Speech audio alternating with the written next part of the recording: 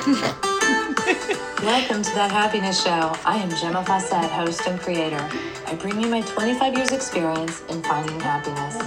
You are the creator of your reality, and thus you do create your happiness too. This is no longer about chasing the dream, but learning to stand in your power and receive. I am frequency expert, artist, teacher, and grateful mommy, here to guide you with the tools, ideas, and education around raising your frequency, learning to be present, and finding the happiness you deserve. Thank you for joining us. Yay, welcome. I just realized I'm really excited to be here. And yesterday, one of my people, Shalimar, reached out to share that she had an Instagram. Ooh, I just realized I could share that with you. She has an Instagram now, and it is, oh my gosh, what is going on? Okay, so this is really cool, and I just want to say hi, Shalimar, and I'm so happy for you, and this is a huge step, and I'm just like really happy for you, so I want you to do well. Shalimar's Instagram is at the @ Reiki, REIKI, period, by, period, shall, period. Okay, so that's it. Reiki by shall, but it has periods in between. All right, so Shalimar, congratulations, and this is really exciting. I don't know what you're going to do on there because I don't do Instagram, but I'm really excited for you. This is going to be a lot of fun for you, and I'm sure you're going to draw people to you that are a match for what you offer, and that's the beautiful thing about what's going on right now. People are diving into their passions and their callings, and they're offering it to the world. I just heard this guy, Paul Segel, I don't know if I'm pronouncing his name right, and he said this beautiful thing. He said, we want, I don't know if he said we want the mantra or the truth or like how he said it, but he gave this statement, and I guess it's something you can say and you can be. That's it. It's a truth, an absolute truth, and you can say it, own it, and be it. I know who I am in truth. I know what I am in truth. I know how I serve in truth. And I am free, I am free, I am free. And this is what I've noticed. People who work with me are making shifts from the normal life that we've been conditioned to have, where you have a job / career, you have a family, but you're not happy. And they have some desire deep within them, and they don't even realize that what they offer as a healing modality to the world. And I will say that every single person's truth offered to the world is healing. Every single person's truth. So even if you're sitting on that park bench being, I am free, I am free, I am free, you're offering another person a pathway to be free. You're offering another person witness to freedom. Even though they won't do freedom your way, but it's just like, it's so incredibly beautiful to see another person being free of the matrix, of the programming that society and everything has been putting on us since we were born. It is time to step out of that game, out of the matrix. It is so time to do it. Another thing that he shared, which I thought was beautiful, is that God is one tone, and it is the word. They call it the word, they being, I guess, his guides. And I mean, it says it in the Bible. So, hello, it's kind of like it's there, it's out there. One tone played is called the word. And one tone is being manifested in all things. Now, at different frequencies, the tone resembles different things. So it is, let me see if I wrote that down. It didn't. So it gets reflected differently in different frequencies. And depending on your frequency is how you will reflect on the tone of God. There was a book written by, Deepak Chopra. I think it was called How to Know God. And it talked about this very thing. It talked about the fact that people at different frequencies know a different God. Amazing. Now, this is where it gets interesting, because we have the ability and the gift of alchemy. Alchemy being turning one thing into something else. And the gift of alchemy requires us to be able to see the tone of God in all things. Now, maybe alchemy is always happening. Maybe if God is in something and therefore it is divine, and we choose to see it as not divine, then it's very possible that was alchemy. I think it was. It just wasn't necessarily for the fun of it. It wasn't the up leveling. It was the down leveling of the God energy. But we can do alchemy the other way. And this is so wonderful and so beautiful. And it's choosing to see God in all things. And God is in all things. God is all things. So, how do we choose to see God in Cancer? How do we choose to see God in a bad grade on a test? How do we choose to see God in someone's pain? How?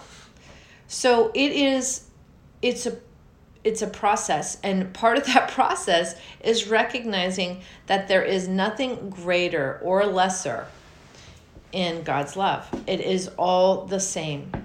Nothing has more value or less value than anything else. Oof, this is like good stuff. I love this stuff. I love it. I love it. I love it. And depending on where you're at, just take this for what resonates for you. That's how I've always done my own taking in of things, is like what resonates for me, what works for me today. And it doesn't matter if it's a video on crafting, arting, or learning what the government's up to. I just take what resonates and I let the rest go, because I'm not either ready for it or it just isn't a match for who I am. And I don't need to mesh myself with things that aren't a match, which causes me to get out of alignment. I want to absorb things that are a match for who I am. So, oh my God, there's just so much fun happening right now in this planet, and it's up to us to find the fun.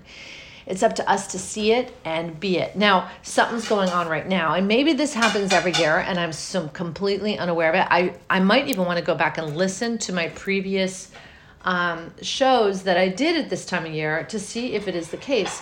Because what I'm finding is that I'm sleeping a lot. I'm going to bed really early, and I'm getting up, not wanting to get up early because it's dark out. So what is going on? Is it just because it's the longest days of the year? Or is my body doing a lot of work in bed on the other side? I say on the other side of awake, on the other side of being present.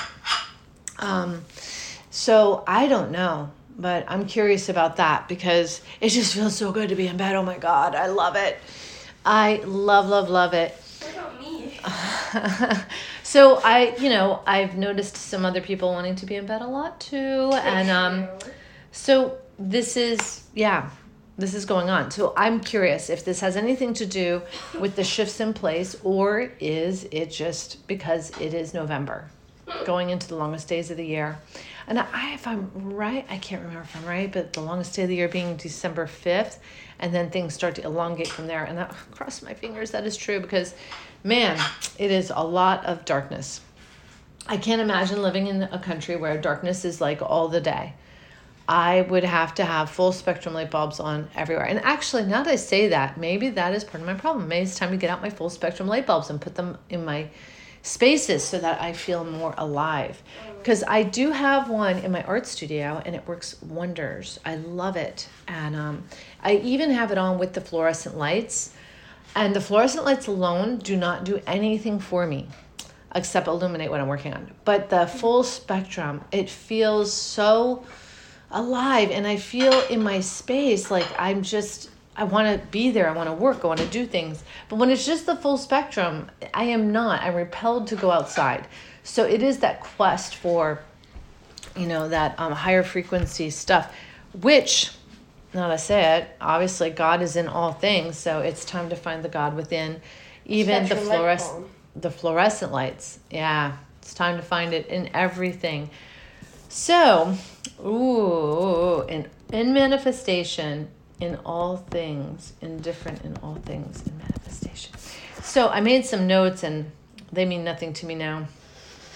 Reclaim the inherent divine, teaching what you damns you back. So, we have a responsibility to the truth, not just our truth, but to the truth that is God's truth, like the truth of all things. And when I say God, it's like, this is God's source energy. This is the consciousness. This is the ultimate. This is the birthing of all of this. That is what it is. So if God is a very religious negative word for you, then find that resonating word for you, or go back and heal the programming that took you down that road to begin with, so that words don't have to have that level of meaning, so that all things can be equal, and we don't get jerked out of our alignment by a word that we've given meaning to.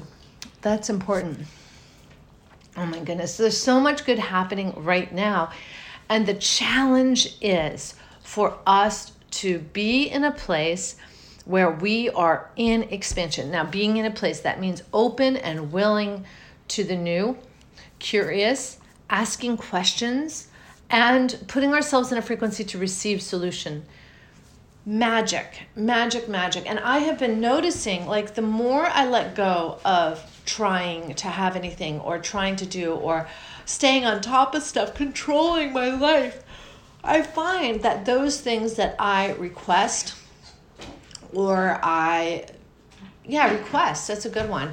Like, I requested black shoes, so I would have wardrobe shoes for this position of consulting at the hospital, because I found I had one pair of shoes I could wear.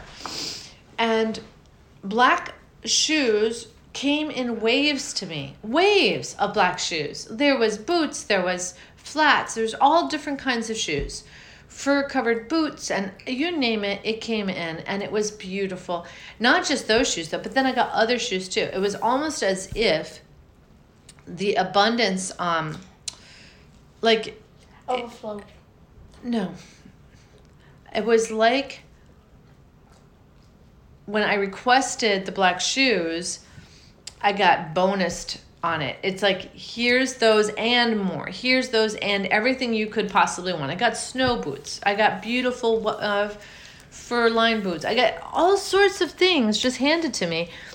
And I didn't make a big thing. I didn't go around telling people I need shoes. Do you have any shoes I can have? I didn't solicit them. I just felt in my heart, boy, it would be a good thing to have a bunch of boots. Not to mention, this is even cool. I was looking in my closet, and this is how simple asking happens.